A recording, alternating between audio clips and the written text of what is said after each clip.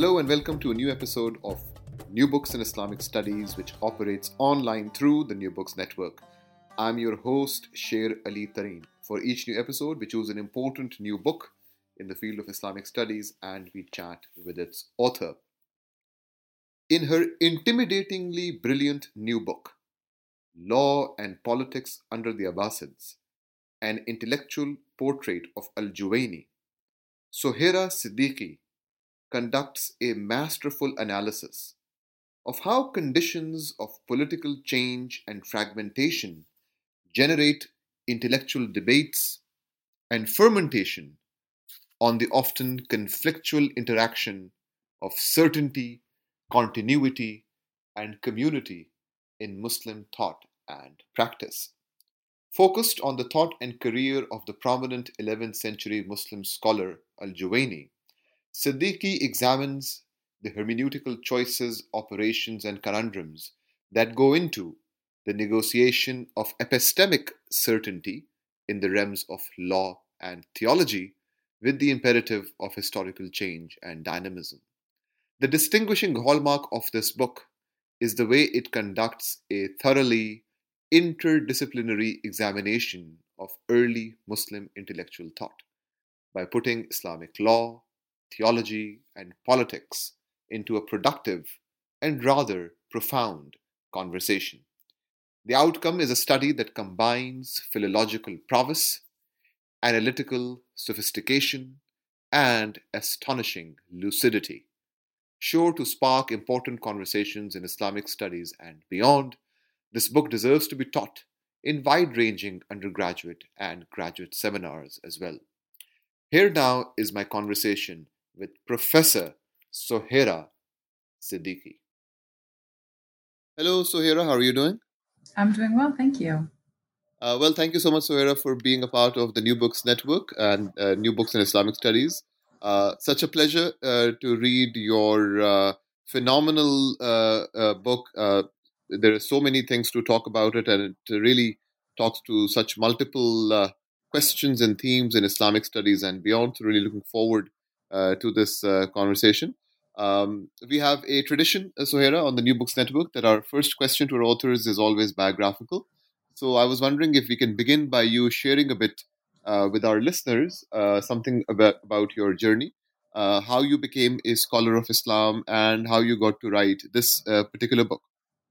Okay. Well, first, thank you for taking the time out to read the book. I know it requires quite a bit of commitment on your part and the part of others who host the series. So in terms of my journey, I would probably classify myself as an accidental academic in the sense that I had no real intention to becoming an academic when I started university. I'm South Asian by way of background, and so I wanted to be a medical doctor. I enrolled in biology and chemistry classes, and very quickly I found that I wasn't very intellectually interested in those classes, but I remained committed for at least a few years. And it wasn't until my third year of university, in which I made the shift to Near Eastern languages and civilizations. But I ran into an issue of language in which you had a 3-4 year language requirement of Arabic. And I had the choice of either to spend 6 or 7 years in undergrad, which you definitely don't want to do, or to go abroad and learn Arabic. And so I chose the latter. And it was in my kind of encounters abroad, in Jordan, in Syria, and Egypt, and in which I met a lot of different graduate students. And it was in that time that Islamic studies as a discipline, as a form of inquiry, became something of a serious possibility in my mind. And all of the actual graduate students that I met, I basically applied to the programs of the students or of the graduate students that I was enjoying my conversations with. And I guess they say from there, the rest is history. I went to the University of California, Santa Barbara. And then after that, I was fortunate enough to get a job. And so I've been at Georgetown, Qatar for the past 5.5 years. In terms of kind of this specific book, I would say I've always been interested in Islamic law. And I think that's because regardless of where I've traveled in the Muslim world or in Muslim communities living in the West, I've always seen the centrality of law and the way in which law appears in the Muslim imagination and appears in Muslim practice has always been something that's quite fascinating to me. And the question that was always in the back of my mind is, how did the law come to take such a central form? Was it always historically conceptualized in such a way? And what was the relationship between law and all of the other disciplines in Islamic intellectual history? And those large questions are really what animated my intellectual journey. And eventually, I found myself answering them through the person who I wrote the book on, who's Abu Ma'ali al-Juwayni. Terrific. So let's perhaps begin with the slightly broad question, Sohaira. If you could perhaps elaborate a bit for our listeners. I mean, the book has so many different themes and so many different layers, but in general, if I could have you encapsulate the sort of central theme and argument of the book, especially with reference to what I found to be sort of the three key terms that ran throughout the 10 chapters: certainty, continuity, and community, sort of the three C's, if one might say. So I was wondering if you could speak a bit about the central theme that you pursue in this book, and perhaps with some reference to these key categories that anchor it. Yeah, I think that's a great place to start. So, as I mentioned, the book is focused on the 11th century jurist and theologian Abu Ma'ali al-Juwayni, who died in 1085, and perhaps he's most famously known for actually being the teacher of Ghazali. And the reason I articulated the project in the way that I did, which I will get to in terms of these themes, was actually two realizations I came to in graduate school. The first was that these complex historical figures who write in multiple disciplines, usually when we start studying them in Islamic studies, we tend to analyze them in our own disciplinary silos. So, despite the fact that Juwayni may have written in 4 or 5 different genres, I pursue him simply as a legal scholar. And I realized that there has to be something bigger that's connecting these different texts of a scholar, and we should read these texts in conversation with one another as opposed to just as I said, in our disciplinary silos. So that was one realization I had in graduate school. The other realization I had is that while we as scholars are constantly pushed to think about our positionality, our situatedness, our context, and the way that impacts our scholarship, we often don't do the same things for the individuals that we are thinking about and writing about. And so, putting those two realizations together, what I set out to do in the book and in the project was to create what I call an intellectual portrait of Juwayni. I wanted to understand what was his social, intellectual, and political context, how did this affect him, and crucially, what is his intellectual project, and what connects all of his books together. And it's in searching for that intellectual project that I came to the conclusion that he's really concerned fundamentally with two ideas. The first is certainty, both theological and legal for the individual. And the second is continuity. And here it's the continuity of religion, but also the continuity, crucially, of the Muslim community. And so what I try to do is I read his key texts and try to understand how do these two desires of certainty and continuity complement one another at times? How do they compete with one another? And what is the result of kind of this productive tension on the arguments that he makes in his various texts? Now, the first sort of chapters or so of the book go into great detail introducing us to al-Juwayni as a scholar and into the political and intellectual context in which he wrote. So I know there is a lot happening in these two chapters, but if you could perhaps pick a few highlights of some key features of his intellectual personality as a scholar and of the political intellectual context that you deem to be most significant to understanding his thought and his broader intellectual project. Yeah.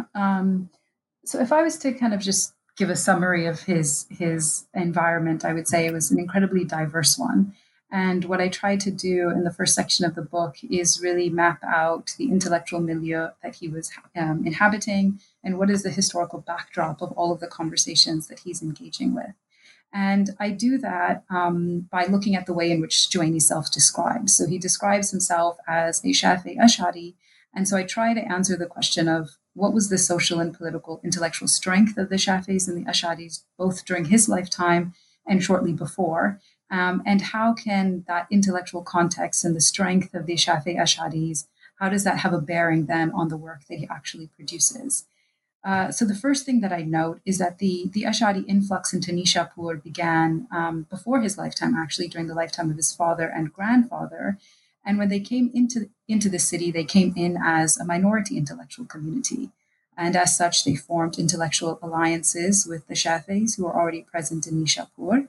And while the Shafis had the patronage of certain prominent families, they were not the recipients of political patronage. And so the Shafi Ash'ari synthesis, while it had support socially, it did not necessarily have political support. The political support was really going to the Hanafis and the Mu'tazila.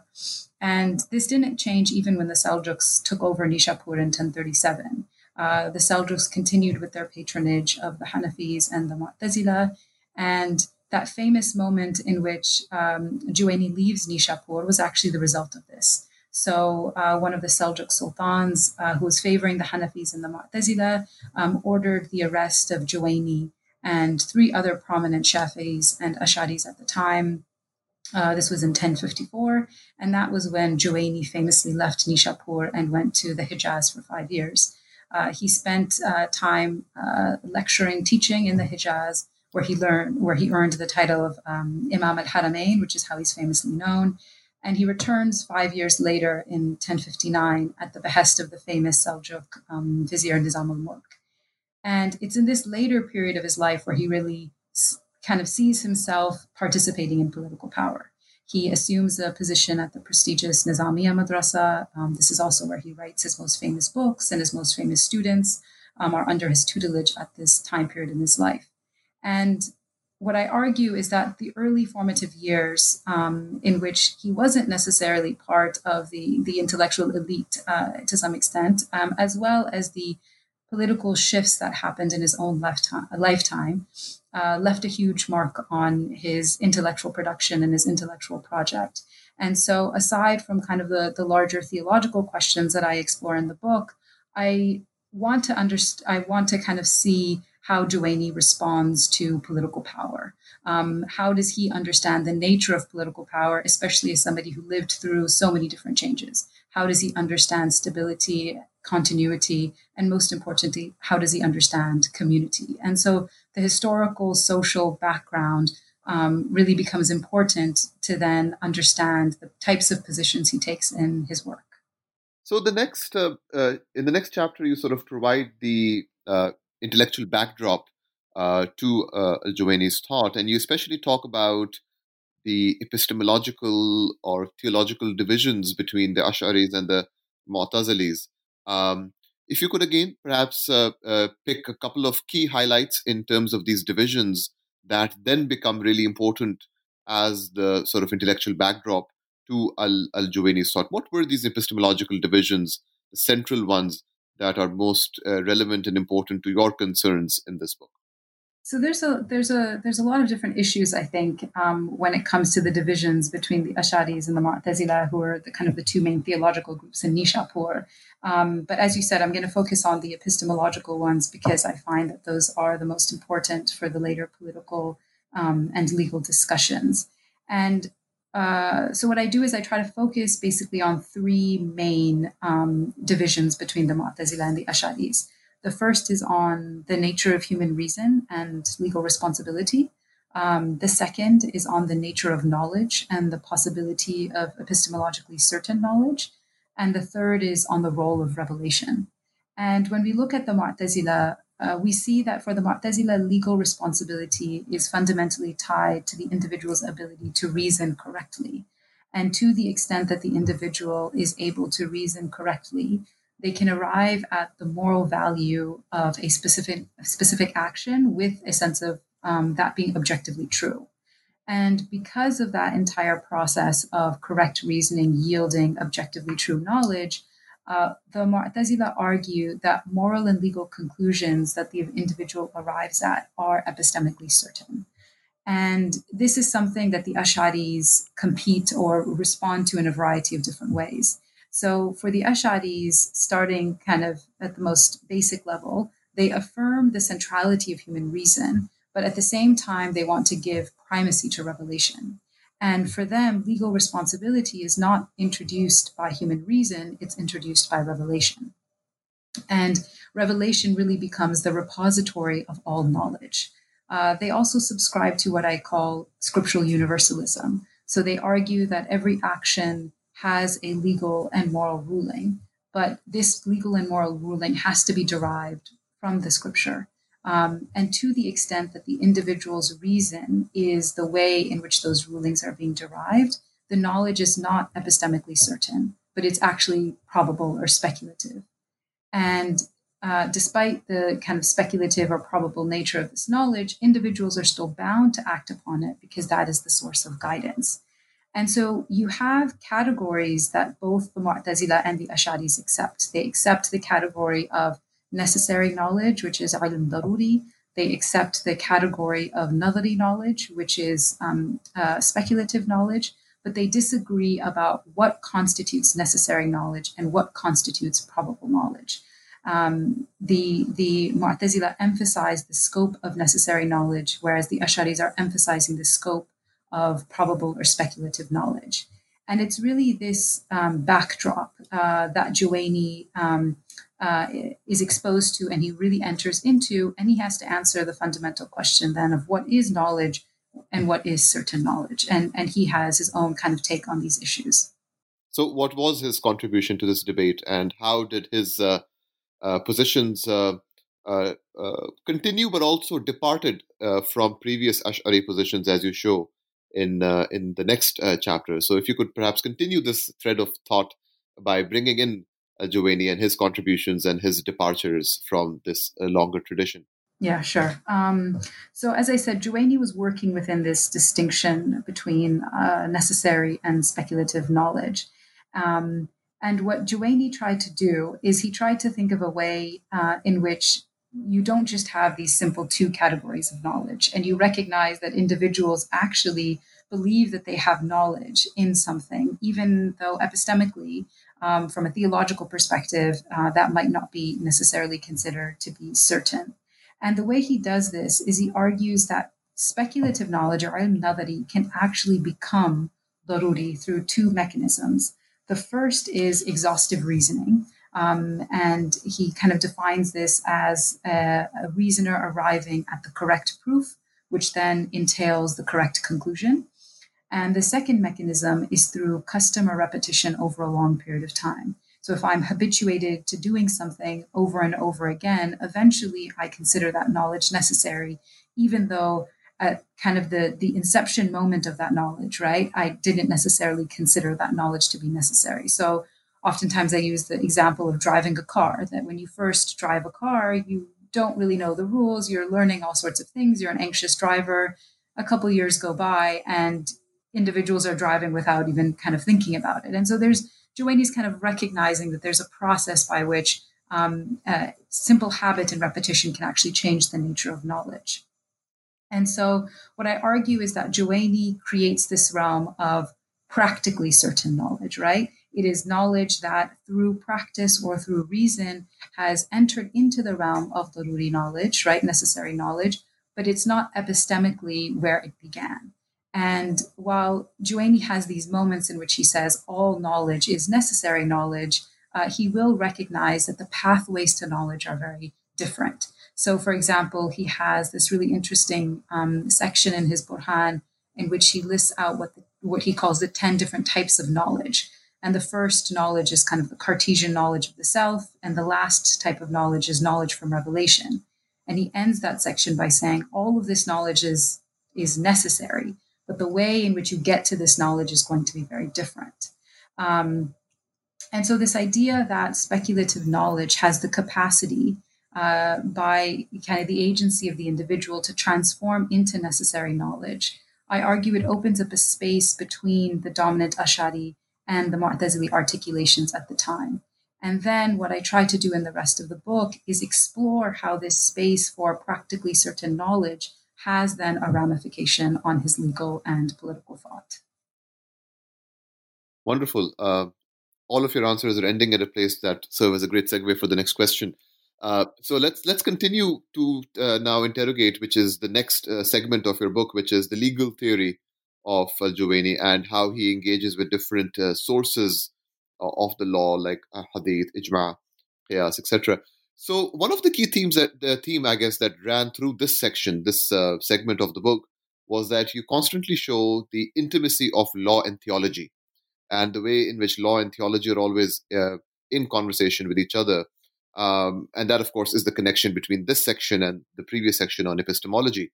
So to begin with a sort of a broad thematic question, what are these interconnections between law and theology that you draw out through your examination of al-Juwayni's legal theory? And then if you could perhaps apply that idea to a specific case of how he approaches, for example, hadith, and how this intimacy of law and theology is reflected in the way that he examines the different categories in relation to hadith. Yeah, this was probably one of the hardest sections of the book to write because it's really trying to bring together the technical details of usul al-fiqh alongside some of the conclusions from epistemology in a way that's accessible. So it was difficult, but it was also quite enjoyable. And one of the things that was really animating this section of the book as I was writing it is that scholars of Islamic law have kind of continuously highlighted the ways in which law and theology are intimately connected, especially when it comes to notions of epistemology. And what I kind of wanted to do is take that a step further and see how specifically does a scholar's epistemological conclusions have a real bearing on how they actually approach discussions within usul al-fiqh, right? So it's not just that where theology leaves us off when it comes to the premises of knowledge is where the scholars of usul begin, but how do those conclusions actually fundamentally alter the way in which they're approaching the questions of usul al-fiqh? And so what I try to do is I also put that into then conversation with Juwayni's quest for certainty, right, which is what his epistemology is focused on. And I look at the discussions of mutawatir hadith, ijma, and qiyas, as you pointed out, to see where is the conversation of certainty in epistemology coming out, and how do we how is Juwayni potentially contributing to ongoing discussions that are happening within Shafi'i usul al-fiqh. So, starting with the first two issues that he addresses, which are mutawatir hadith and ijma, I argue that these are two of probably the most central conversations in usul al-fiqh because they were accepted as sources of law that yield epistemically necessary knowledge, right? They give you certainty. So if there is a legal ruling that is the result of juristic consensus, if there is a legal ruling that is a result of a mutawatir hadith, I can have certain knowledge in that. And because of the fact that these sources of knowledge yield certainty, for Juwayni, he wants to make sure that these sources of knowledge are basically 100% legitimate, right? That the foundations of these sources of knowledge, the proofs for them, are airtight. And what he finds, if we take the case of ijma, for example, we look at that more closely, he argues that actually the proofs for ijma and hadith that are typically used by both Hanafi and Shafi'i scholars, he says, are actually weak. And he sets out to then provide his own rational proof for ijma that he thinks establishes its legitimacy and endows its conclusions with certainty. And so what he's doing, and I think it's important to emphasize, is he's not contesting ijma or mutawatir hadith as sources of law, but he's contesting the way that jurists talk about them. And he wants to articulate a way in which you can talk about mutawatir hadith and ijma that gives the individual a sense of these proofs are 100% legitimate and 100% certain. And it really reflects, as I've said before, this quest for certainty that's animating his books. After I look at ijma and hadith, I then turn over to qiyas, which is much more complicated. So qiyas is the realm really of probability. It's the realm of uncertainty. And qiyas was always central because of the idea of scriptural universalism, which I mentioned before, this idea that every action must have a legal ruling. So we have to have a source of law that allows us to continuously extend the law to new cases. But at the same time, this poses a bit of an issue for Juwayni. Here we see kind of the tension of certainty and continuity most clearly. So you have a source of law that's giving you epistemically probable rulings, but you need that source of law because it's also the only source of law that's really guaranteeing the continuity of the law. And so what I try to sketch out in these chapters is how Juwayni gives preference to continuity over certainty, but at the same time tries to discuss qiyas in a way in which he constructs hierarchies, right? So what type of qiyas is going to give you a legal ruling that is more certain or more probable than another legal ruling. And it's this construction of hierarchy within qiyas that kind of gives a tip of a hat to his quest for certainty, even though at this point he's definitely emphasizing continuity a bit more. The only other thing that I think is important maybe to add to the conversation is a lot of the ways in which Juwayni has been read is his rearticulation of ijma and hadith, and his discussions of qiyas are oftentimes read as a critique of the Shafi'is that came before him. And this is one of the reasons why his reception has been mixed by later usul al-fiqh scholars. And I want to kind of take that a step further and say this is not simply him just critiquing Shafi'is, but it's really kind of this outworking of his intellectual project. That if he's got these two major concerns, it's not something that's just kind of at the back of his head, but we really see it coming out in the way that he's framing the entire conversation about these fundamental sources of law. Let's now shift our attention to the last segment of the book, which focuses on the political thought of Juwayni. And you go into some very interesting detail about the kind of political templates of leadership and ideal forms of sort of politics that he elaborates in his text. Before we get to the question, I just want to mention, for the benefit of our listeners, that this next chapter, which I believe is chapter 9, has a very succinct 5 to 10 pages in which you very nicely do an overview of Muslim political thought and its coverage in Islamic studies, which I think will work really nicely in multiple kinds of courses also. It's a very nice summary there. But to my question, so could you speak a bit about the sort of key features of his political thought? And one thing that is very striking, and something you emphasize also, is that in that realm, he is very much amenable to striking a more pragmatic posture in terms of the kind of imam, the kind of ruler that he is able to, that he's willing to tolerate, and the kind of concessions that he's able to make. And you connect that kind of a pragmatic posture to the larger epistemological assumptions that that ground his thought, that you, of course, have already elaborated in the previous chapters. So I was wondering if you could give us an introduction of sorts into his political thought and how it connects to his larger epistemology. Sure. His political thought is really kind of near and dear to my heart because it was actually the first. It was the first time I was really systematically reading Juwayni was a reading of Ghayat al-Umam, which is his main text on political thought, and it's really what made me decide to do my entire dissertation on him. So, despite the fact that it kind of comes at the end of the book, it really comes at the beginning of this entire project in many ways. And one of the things that drew me to Juwayni's political thought, and for me, why it's so important to study as a text, is Sunni political thought in Islamic studies is oftentimes characterized as simply being written to justify historical events after the death of the Prophet, or to justify kind of the rise of dynastic families and the fracturing of political power. And it's often characterized as being one of the least kind of innovative or interesting disciplines in Islamic intellectual history. And we really do see this and reflected in secondary literature, in which not a lot of scholarship is really given to Islamic political thought. But I found, as I was reading Juwayni, that he really forces us to challenge some of these assertions that are taking place.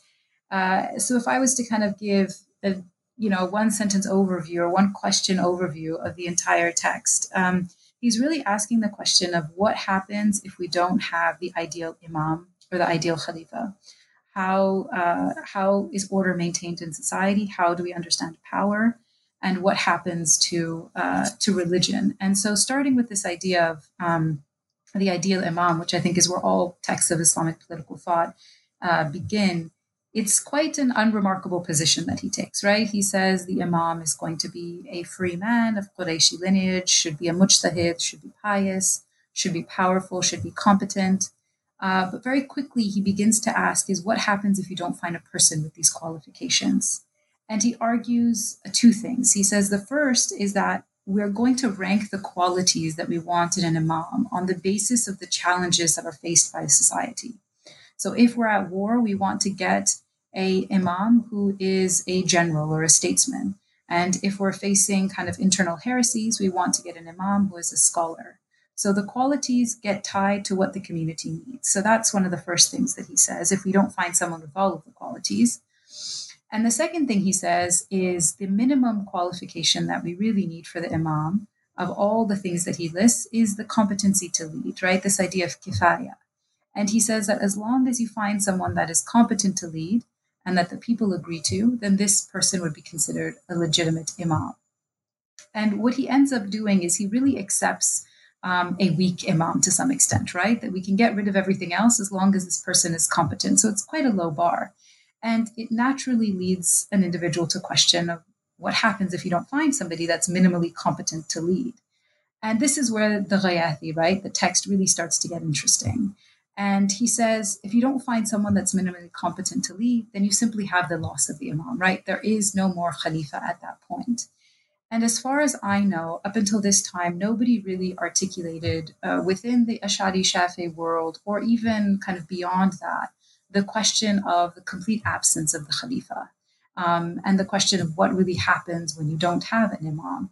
And so what I pursue kind of in the closing chapters through a reading of these final sections of the Ghayathi is how does he answer the question of what happens after, and how do the fundamental assertions that he makes in his discussions on epistemology and law, how do they come full circle in his political thought? Now, one of the things that you also show in your analysis of his political thought is that, and that's the theme of the final chapter of the book, is that his political thought is actually connected to a certain understanding, or one might even say reorientation of how one understands the Sharia and its interaction with the community. And you have some very interesting and fascinating analysis in this regard of how his politics is connected to a certain vision of the Sharia that takes into account, in fact, not only takes into account, but is very intimately connected with the experience of the community and the lived practice of the community. Talk a bit about that thematic that you explore in the final chapter. Sure. So if I continue with where I kind of left off, when Juwayni signals the end of the Khalifa, this really raises that question of continuity most acutely, right? And really what he's wanting to answer is what happens afterwards. And this is where you kind of see the question of the community, as you indicated, come up. So the first thing he says is that society, of course, continues, right? It's not as if everybody collapses and simply ceases to exist once the Khalifa goes. And he argues that power, instead of being housed in the Khalifa, is going to basically transfer to the mujtahids, right? Who are going to almost in some sense act as local leaders in their communities. But he continues the thought experiment and he asks, what happens if these mujtahids go? Then he says, then you have these lower ranking muftis who will get the power. Then the question arises, what if these muftis go? And so on and so forth, until he really thinks about what happens if the Quran goes, and what happens if hadith goes, what happens if all of the individuals and the traditional repositories of knowledge really disappear. What happens to the community then? What happens to individuals then? And this is participating in kind of a larger discussion of what is known as futur al-Sharia, the end of the Sharia, the fatigue of the Sharia, that had taken place even before him, right? So this idea that the Sharia can potentially end was not necessarily a novel one. What was novel was his assertion of the absence of the Imam and also his response to when the Sharia actually does end. So Ash'aris before Juwayni and continuing on even after Juwayni always signaled the end of the Sharia to be the death of the mujtahids, right? Once the mujtahids go, the Sharia is gone. And what you start to see in the Ghayathi is Juwayni pushes against this. He says, no, the death of the Sharia, the fatigue of the Sharia is not with the absence of the mujtahids or even the muftis or the Quran or hadith, but really with the individual losing knowledge of the Sharia. And the idea that the death of the Sharia is being connected to the individual's loss of knowledge of the Sharia is where the epistemology returns. And the way it does that is he argues that certain elements of the Sharia, because they become part of an individual's habitual practice, are essentially practically certain to an individual, and thus the Sharia continues on the basis of this practical certainty. So if we go all the way back to his epistemology, I mentioned that there's two ways to get to practical certainty. One is exhaustive reasoning, which is what he would say would be the realm of the scholars. And then one is simply just doing something over and over again. And so what we see at the end of the Ghayathi is a conversation on what are those elements of the Sharia that have become so habituated in the practice of everyday life that individuals will have practical certainty of them. And so, by way of example, he says people will remember how to pray, right? But people will not remember the specific prostration of forgetfulness within the prayer, because that prostration does not happen as frequently as the regular ritual prayer happens. And so, what he's trying to say is there's certain things we'll remember, and there's certain things that we won't remember. And the Sharia is sustained on the basis of what is individually and collectively remembered and practiced. And so we see that the conversation of certainty and continuity, after kind of going through the world of epistemology and the world of usul al-fiqh, when it appears in his political thought, really has at the heart both the individual and the community. And then what I try to do is I try to say, what does this mean for how we think about the Sharia? And what is the Sharia? And I think scholars have long debated how do we really talk about the Sharia. I think a lot of people will say it shouldn't just be translated as Islamic law, but it should be translated as God's law, or we should talk about it as the rule of law or as positive law. And I suggest in the book that we can think of it within the framework of what Robert Cover has called a nomos, or a normative universe. And what he means by that is a world of meaning in which right and wrong, lawful and unlawful are mediated and negotiated not by jurists, but by individuals within a community. And we see this in Juwayni because for Juwayni, the Sharia is not just about legal norms articulated by mujtahids, but it's something that's really produced and sustained within a community. And it's that community that provides it with its life force. And so what I suggest, maybe somewhat paradoxically and provocatively, is that Juwayni's conversation about the death of the Sharia actually forces us to think in a new way about the life of the Sharia today, across diverse Muslim communities and the diverse practices that people continue to embody. Great. So, Sohaira, as a final question on this particular project, you have already touched on this in your last answer. But I was wondering if you could just take a step back and say a bit about what you see as the main intervention and contribution of this project to the field of Islamic studies and perhaps religious studies more broadly. What would you want readers to take as the sort of major take-home points conceptually in terms of the contribution and intervention of this book in Islamic studies and in religious studies? Yeah, that's a great question. So I think there's a couple things, and I think it goes back to what I said at the first or second question you asked me about just a broad overview of the project, in which I said that there's a reading, as we do, of scholars in very diverse fields. So scholars are writing, as I said, in law and politics and theology, but we then try to talk about them in our disciplinary silos or through kind of one disciplinary lens. And so I think the first methodological intervention that I'm trying to make is that we have to read across disciplines, and we can't simply just pick up the legal text of one scholar and think that we really kind of understand what that law is without putting that into conversation with everything else that is happening in terms of the intellectual production. And I think the other intervention that I'm trying to make is also the question of intellectual history and social history, that when we are working on individuals, we have to place those individuals within their larger political and intellectual context, that just as our texts are produced in a specific kind of modern, contemporary Western academic setting, we have to understand what was the setting in which the texts we are reading were produced, and to what extent does that setting have a bearing on the intellectual production that we're then reading. I think then, speaking a bit more specifically to the arguments of the book, I really want scholars to start thinking about how the various disciplines, and specifically political thought, epistemology, and law, are deeply intertwined. I don't think Juwayni was unique in the sense that he's putting epistemology, law, and political thought together. I actually think he's the norm. He might be unique in the sense that it's all framed around questions of certainty and continuity. But I think scholars before him and scholars after him are similarly really recognizing the ways in which conclusions from one discipline and ideas from one discipline translate and travel into other disciplines. And so if someone kind of reads the book and kind of finishes it, aside from feeling like they know more about Juwayni than they ever wanted to know, I hope that scholars also in their own work start to think about ways in which they can maybe move beyond the texts and the time periods in which they are working to really think horizontally about how these issues are emerging and how they're constructed. So as we're coming to the end of our time, Sohaira, could you share a bit with our listeners about what's the next project you're working on?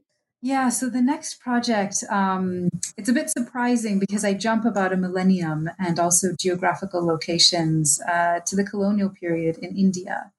And I'm interested in looking at the ways in which Islamic law was transformed through the colonial encounter in a way that challenges the narrative of both rupture and continuity.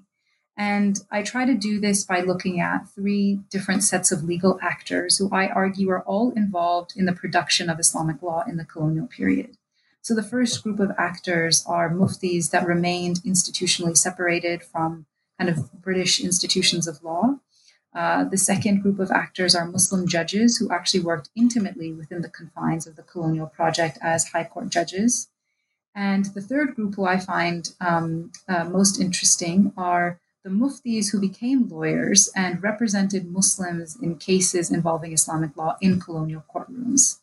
And I try to read their writings and their judicial decisions. And in doing so, I want to map out more carefully how exactly was Islamic law transformed, what were the varied responses of Muslim actors to Juro colonization. And I think perhaps most crucially, I want to understand what were the competing legal traditions and modes of reasoning that really emerged with these different legal actors. And to that extent, I think it would be interesting to also see how do these different modes of legal reasoning that emerged in the colonial period, to what extent might they serve as a precursor to some of the contemporary discussions about Islamic law today?